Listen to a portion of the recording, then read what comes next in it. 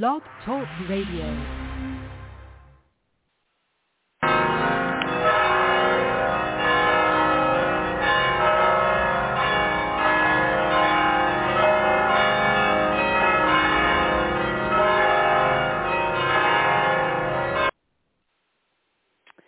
Hello, everybody. This is Marcy Ann.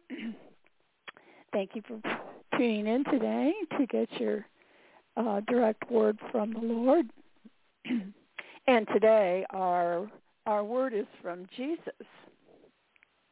And Jesus says, "You can sit with me at the right hand of God our Father, which art in heaven, and nothing can separate you from our love. Since I invested my very life for you, be well assured I will never abandon you. But if you only think in terms of having to figure everything out for yourself, you tend to feel anxious and alone, and your energy gets used up in problem solving.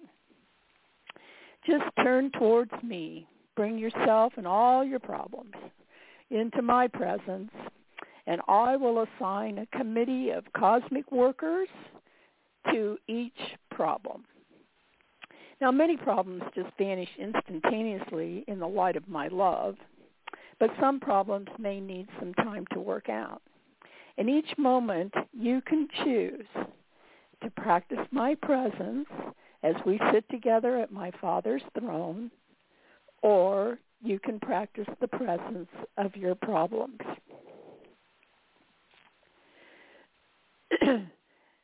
This message from Jesus today is a little bit of spiritual humor.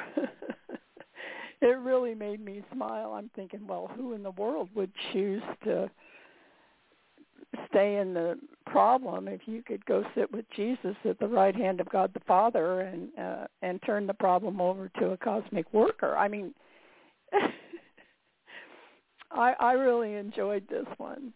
And so in John 12, verses 44 to 46, Jesus also said, "He that believeth my words believeth on him who sent me.